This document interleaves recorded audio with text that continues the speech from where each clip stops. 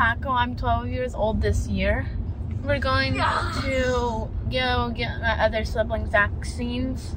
I already had one on Friday, so I have to wait until it sinks into your body, and then you can get another one. They want you to space the vaccines out.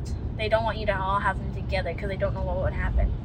Yeah. How did you feel about getting vaccinated? I felt really excited.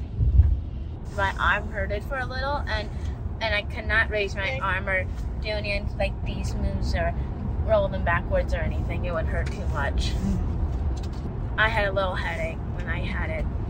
My arm's still a little sore, but I feel better than I did last time. If you do get vaccinated, just be aware that your arm will be sore for a couple of days, and then it will get better over the week. And for the second shot, you will have that little headache, and your arm will be a little more sore for a little more longer. So if you guys are planning to take the second shot or first shot, just be aware your arm might be a little sore. Second shot, your head might hurt a little because of the headache of the shot. Do you think it's worth it? Yeah, if you want to live for this pandemic, you should take the shot.